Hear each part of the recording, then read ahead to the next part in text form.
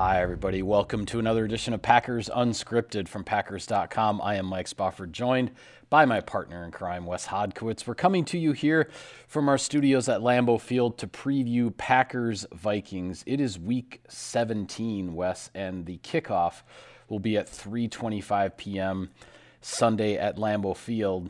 Obviously, the Packers haven't seen the Vikings since Week 1 at US Bank Stadium, and the irony of that game, if that's the right word, is the Vikings beat the Packers by 2 touchdowns that day. They have not beaten anybody else this season by more than 8 points, yet they are 12-3 because they have won 11 one-possession games. This is a team that wins games late, that plays well in the fourth quarter. If you are going to beat them, you have to beat them for all 4 quarters. Doing it for 3 quarters won't be good enough. And no lead is safe. I mean, we learned that with the Indianapolis Colts. No kidding. There is so many people out there, and I get it. I saw what the Vegas lines are on this game. There are so many people that are quick to disrespect the Minnesota Vikings.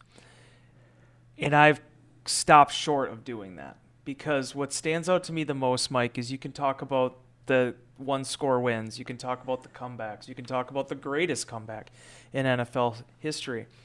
But what you need to pay homage to with this Minnesota Vikings team is they got 5 more wins than the Green Bay Packers. Yep. However they got there, however they did that, the quality of opponents, the strength of schedule, whatever you want to talk about, they did it. They're the NFC North champions. They will be playing in the playoffs. And the Green Bay Packers are trying to make that journey with them. This is the biggest game of the Green Bay Packers season. And as much as people want to talk about fun playoff scenarios and, the running the table 2.0 and all that can end if you don't take care of business, if you don't take this team seriously. I go back to Week 1, Mike. I think about that game against Minnesota, the fact that they did have a multiple score win, what Justin Jefferson did, defensively what they accomplished. The areas of the game in which Minnesota executed and Green Bay did not. So many people want to talk about the rookie not being able to catch that 75-yard touchdown right off the bat. Right. It wasn't about that. Right. I think so many people use that as sort of a sin-eating sort of thing of, okay, well, that's where else. No, the Packers didn't execute in so many different other areas of that game too. 100%. You have to get the job done. It sounds like it's going to be a beautiful day, beautiful night at Lambeau Field. So I don't know if we're going to have your traditional January football game. Right. But all that being said, the Packers are at home and they got to take care of business. Yeah, they absolutely do. And the games just keep getting bigger for this Green Bay team, right, week after week. And now you're playing the team, your division rival, the team that has already clinched the division.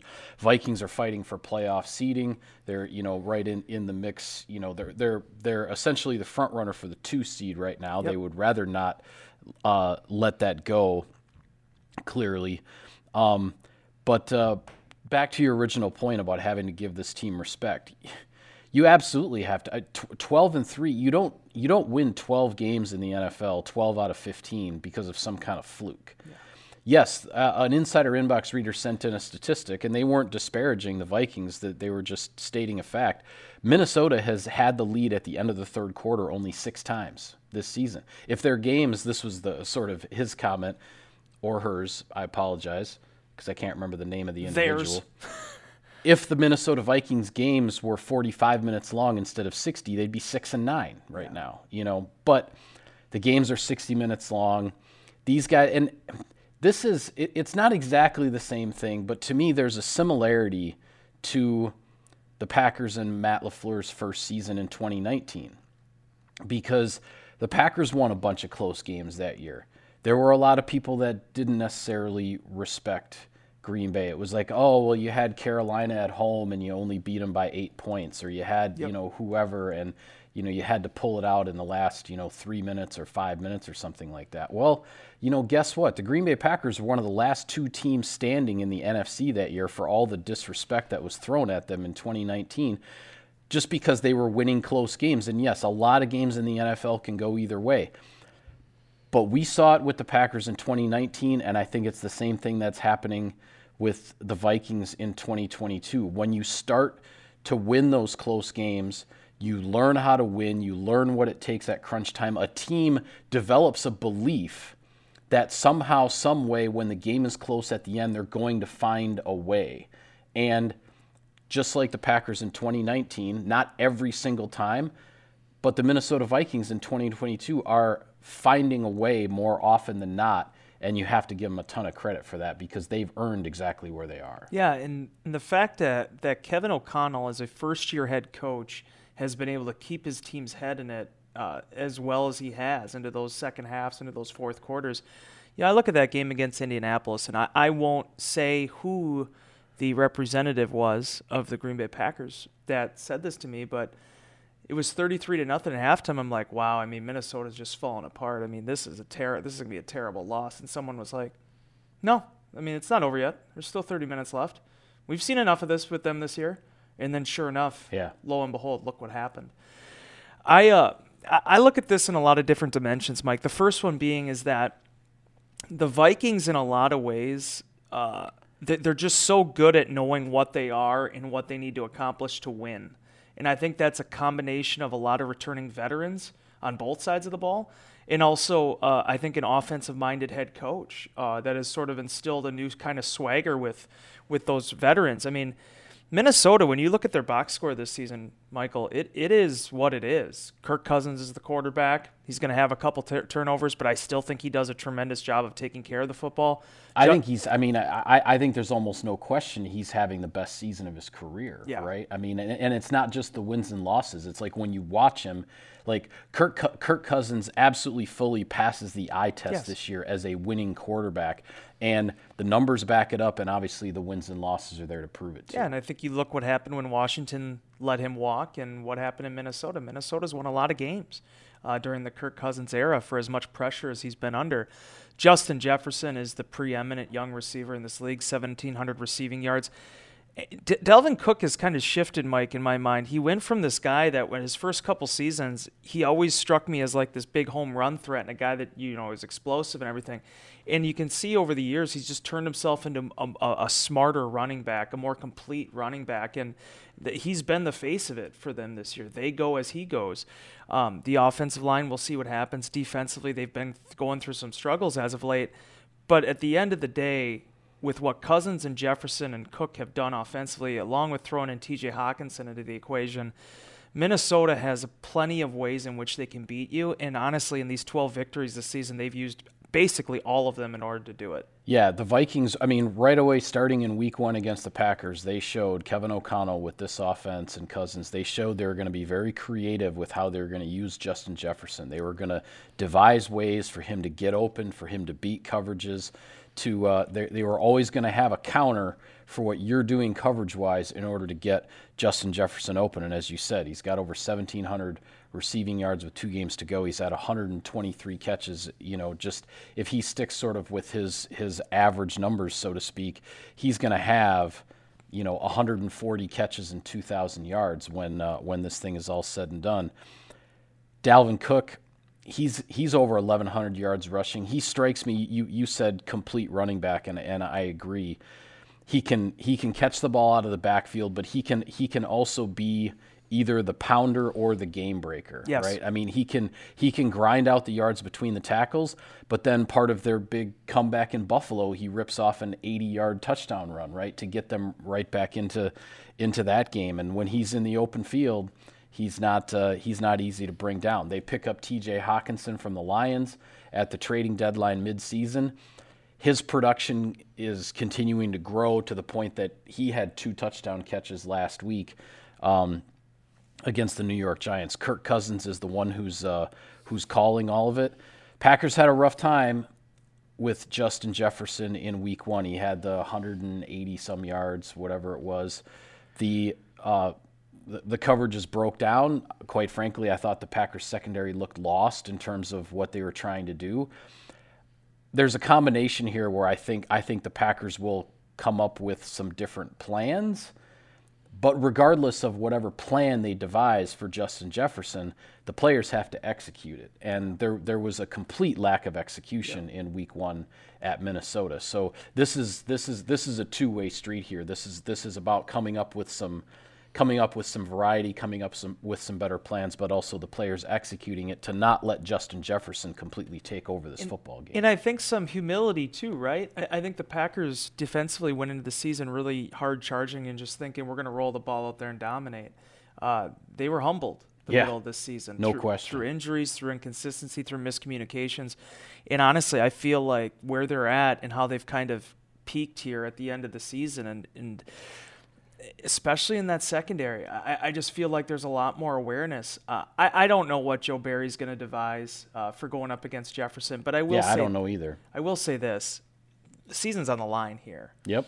If it's me, I want to see as much Jair Alexander over Jefferson as possible.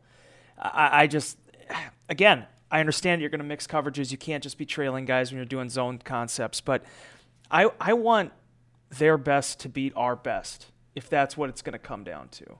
And I just felt like when we got out of that game in Minnesota, you just didn't feel like you saw the best effort against what certainly was a fantastic performance from the Vikings offense. So I'm very curious to see how they handle that. And then conversely, I know this will be your next transition point here, but how the Packers perform in the other phases of this thing, how they attack this defense, Ed Donatell's defense that's been struggling as of late.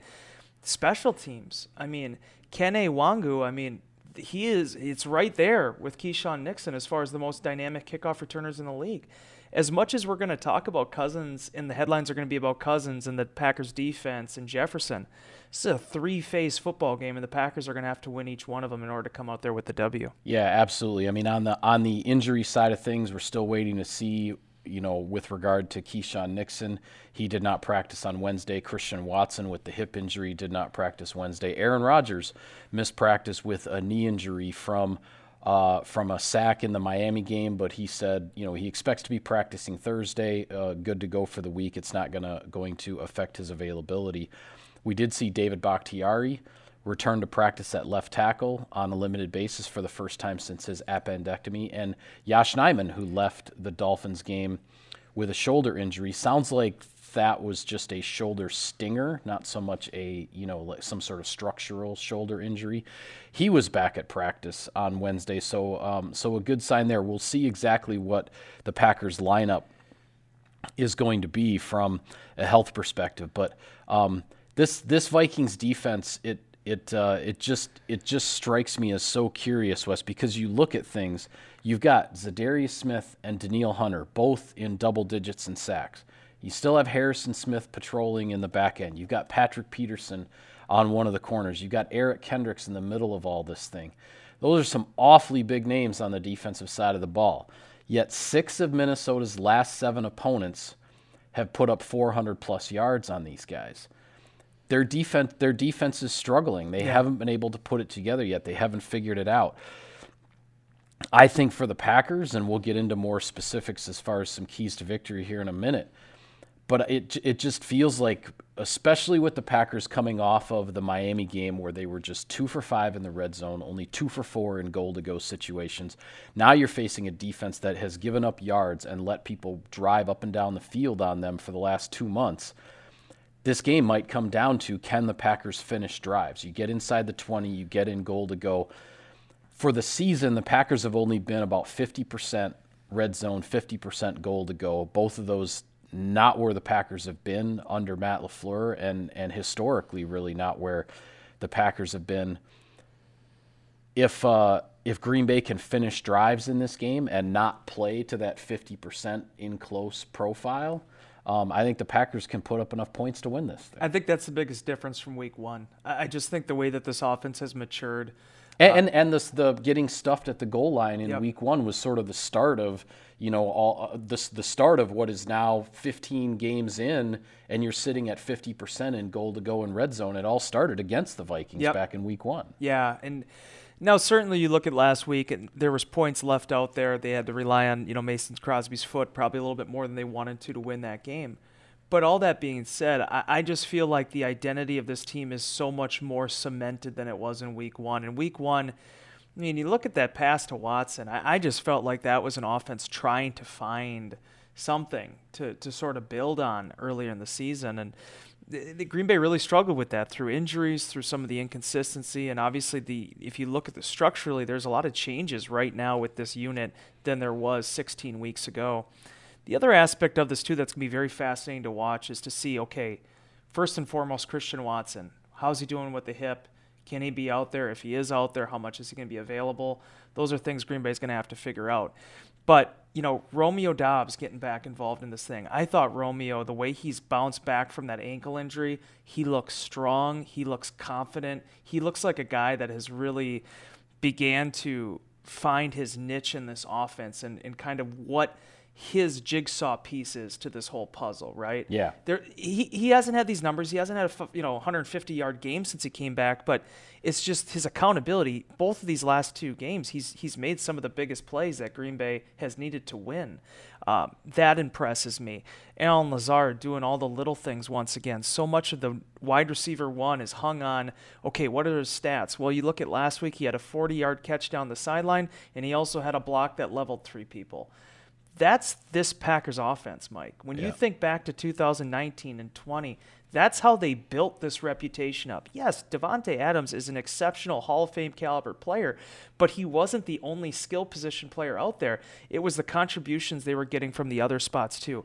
That is what is different right now, I feel, than in week one when it was like, okay, well, we got Aaron Jones and A.J. Dillon. Who's going to be the next guy to step up? I just feel like the identity is much more established in this one. Yeah, I think the place that they're struggling to find their identity is what are they going to hang their hat on when they get in close? What are the go-to calls when it's first and 10? Just get to Mercedes Lewis. That's all you got to do. Yeah.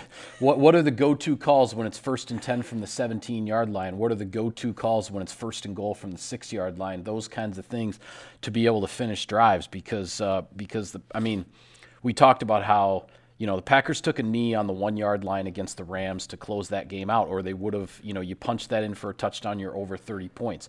They scored 26 in Miami. Certainly had plenty of opportunities to get above 30 points. This team is right there. This team is right there where you almost feel like, okay, unless they're playing, one of the top defenses in the league, so to speak, this is a team that should be able to put up 30 points. If you've got Christian Watson in the game, if you've got your guys healthy, and we have to see how that plays out. But it feels like, and I get the sense from, the way Aaron Rodgers talks at his locker, he senses the offense is playing better, but it's still not quite there. But the point totals are almost there, and this is the game where, hey, if you can hit that 30-point mark, score 33, 35, or 36, something like that, you're going to put yourself in a great position to potentially make the playoffs. The most bizarre thing about the red zone issues this year is that in the past, when Green Bay was really good at it, they still didn't necessarily run the ball overly well, especially on the goal line. This year, I actually think they seem to have really found more in that area with A.J. Dillon. Feels a lot more confidence, if they're inside the 5-yard line. But now it's been kind of the passing game where you're trying to catch up. Again, there's only so many wooden pegs you have. Trying to figure out which holes to put them in is always the challenge. And this is going to be an interesting matchup against Minnesota because as much as I think explosive plays could play a role in this based on what Minnesota's put on film the last month, a lot of times it does come down to, okay, first and 10 from the 15. What are you going to come up with here to punch that thing in? Yeah. Well, we've seen, as far as in the keys to victory category, I mentioned the offense needing to finish drives. On the defensive side of the ball, this is a Packers defense that over the during this 3-game winning streak, generated 8 takeaways in the 3-game winning streak. But we've also seen the defense give up the explosive plays. Even in the games in Chicago, the game in Miami, the Packers still managed to win those games. So on the defensive side, what do you see as the biggest key to winning this football game? You have to do something to disrupt Kirk Cousins' rhythm. Kirk Cousins, man, again, as I talked about earlier, I think there's a lot of Packers fans out there that don't really give him the credit he deserves because they've played him 9 times in the regular season. They've only beat him 3 of those. Between Washington and Minnesota. He only has thrown 5 picks in 9 regular season games. 111 passer rating career against Green Bay. this guy's had a lot of success. And I'm telling you what, I know the personnel changes defensively, but all of that is in the back of his mind as he steps onto the field on Sunday. That I've been here, I've done that, and I have something to prove with trying to take this Minnesota team into the playoffs and actually, get some wins and make a run. So I don't care if it's the pass rush. I don't care if it's the secondary. I don't care if it's trying anything possible to get him out of his rhythm. That has to be accomplished because we've seen it, Mike. We've seen the Packers shut down Dalvin Cook, but then it's Kirk Cousins going off for 350 passing yards. Whatever you have to do, whatever you need to dig up, this starts with making sure that you contain Kirk Cousins, because here's a little secret for you, Mike. 1,700 passing yards this year, receiving yards for Justin Jefferson. Right. He doesn't get that production if it's not Kirk Cousins delivering him the football. Yeah, and those two have certainly developed a chemistry that we've seen certain receivers in the green and gold develop with their quarterback as well. A little bit of sponsor business here, Wes. Sirius XM NFL Radio delivers hard-hitting analysis and up-to-the-minute NFL news that true football fanatics need 24/7, 365. And at Cousin Subs, we have something for everyone, like our Wisconsin cheese curds, mac and cheese, golden fries, and creamy shakes, all paired with your favorite sub or sub in a bowl. Cousin Subs, all right. 50 years of better. Cool. Good show, buddy. I really appreciate it. This is where you're just going to do path to the playoffs, right? You don't need me anymore, right? No, I need you. Okay. I need your. Because I was going to say, this is ultimately where, so Mike talks about the playoff implications, and I just regurgitate everything I read from Path to the Playoffs while you actually. Well, Path to the Playoffs, for those who aren't aware, it has returned. Path to the Playoffs was posted Wednesday afternoon on Packers.com, so you can certainly read there. But we will also discuss it here. The most important games as they relate to the Green Bay Packers. Indianapolis is at the New York Giants. Cleveland is at Washington. Because the Packers playoff scenario is this: 2 victories over Minnesota and Detroit to get to 9-8.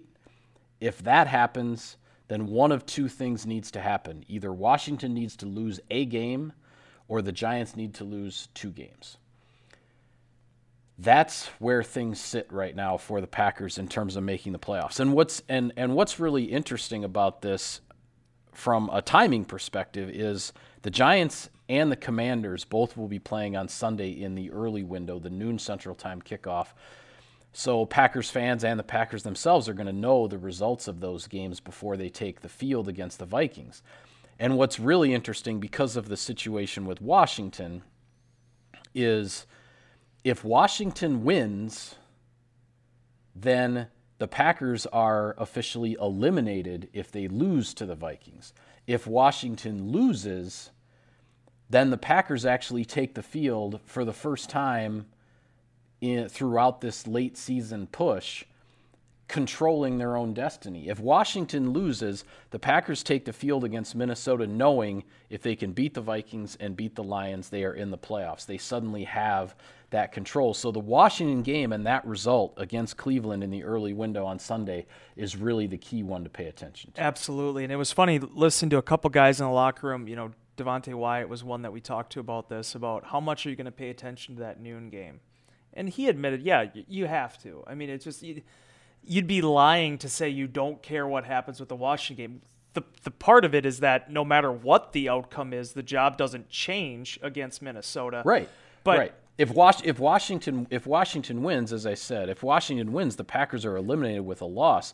But if Washington wins and the Packers win, the Packers are still very much alive heading into Week 18. Yeah, because, as much as you want to look at your Powerball numbers, you still have to go to work the next day, right? It's just the way these things go. But all that being said, I'm really curious about where Washington is headed. We saw it this week, Mike. They're making the switch back to Carson Wentz. Yeah, we were talking about that on our last show. Which way were they going to go? Well, Ron Rivera's decided it's the Carson Wentz show now to try to get the victory or victories that Washington needs to get into the playoffs. And, if you look at it, I don't want to dive in all the numbers, but Terry McLaurin was a much more effective receiver this year when Taylor Heineke is his quarterback. Absolutely. So I get what Rivera's doing, because it's like you're basically saying, okay, hey, we're gonna do this here. In this week, we'll see what happens. All right, cool. And then if we need it, then hopefully Wentz builds up some momentum for the next game. I think the thinking is that with Cleveland struggling as much as they have, particularly on the offensive side of the ball, this is going to be our build up some momentum game if we're going to make a run here, and Carson Wentz is going to be the guy. Yeah, Ron Rivera is counting on his defense to hold Cleveland to like 10 or 13 points, and he's going to ask Carson Wentz basically to like not screw this up, just score like 17 or 19 points or something like that, and they're going to win this game and try to build the momentum you're talking about. I think that's what Ron Rivera's thought process is. And let's be honest, Mike, as much as I want to sit here and say, hey, go Cleveland, this is a god-awful matchup for the Browns. I mean, the way that Washington can defend the run. Oh, that defensive front for Washington. Yeah. Cleveland is gonna have a really hard time moving the football against these guys. But if they do, then the Green Bay Packers, as you said, they can go into that game against Minnesota knowing that, all right, we take care of business here. We come out and do what we're expected to do by the line makers. We'll see what happens. Yeah, and there are some other games I talk about in the path to the playoffs in terms of if you want to understand some of the rooting interests and how they might pertain to Week 18, should the Packers beat Minnesota and stay alive, et cetera, et cetera. I want to get your thoughts on one other game, though, on the slate this weekend that has nothing to do with the Packers. Jacksonville and Houston. No. Because it's a game that is just screaming AFC playoff preview, and I'm talking about the Monday night game. Buffalo is at Cincinnati.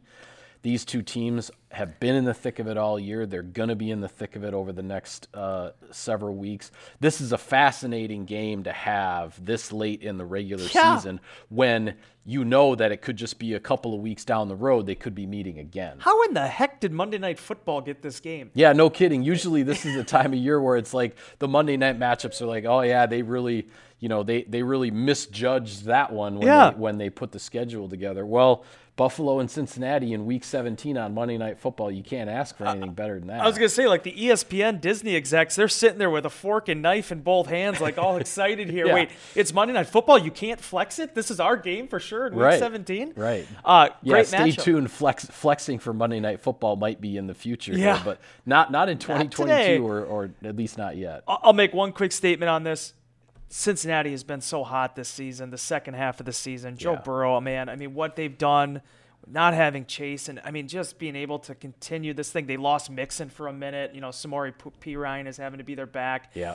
And they kept finding ways to get victories. It's the type of thing you didn't expect from Cincinnati 5 years ago, and now they've become one of the teams that nobody wants to face. Yeah, absolutely. And at the same time, the Buffalo Bills for their various ups and downs, and you're not, they're good. You're not quite sure how good they are.